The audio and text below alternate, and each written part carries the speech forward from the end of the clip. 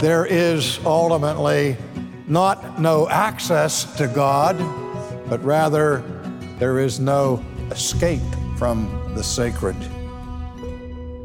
Because everywhere we go, the sacred intrudes upon us. In Isaiah chapter 6, when he was having his vision on the occasion of his call to be a prophet, we recall the song of the angels in the presence of God, in which they sang, "Holy, holy, holy is the Lord God of hosts." And what else did this song contain? For the whole earth is full of his glory.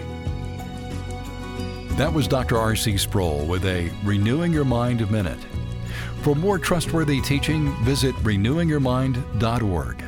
That's renewingyourmind.org.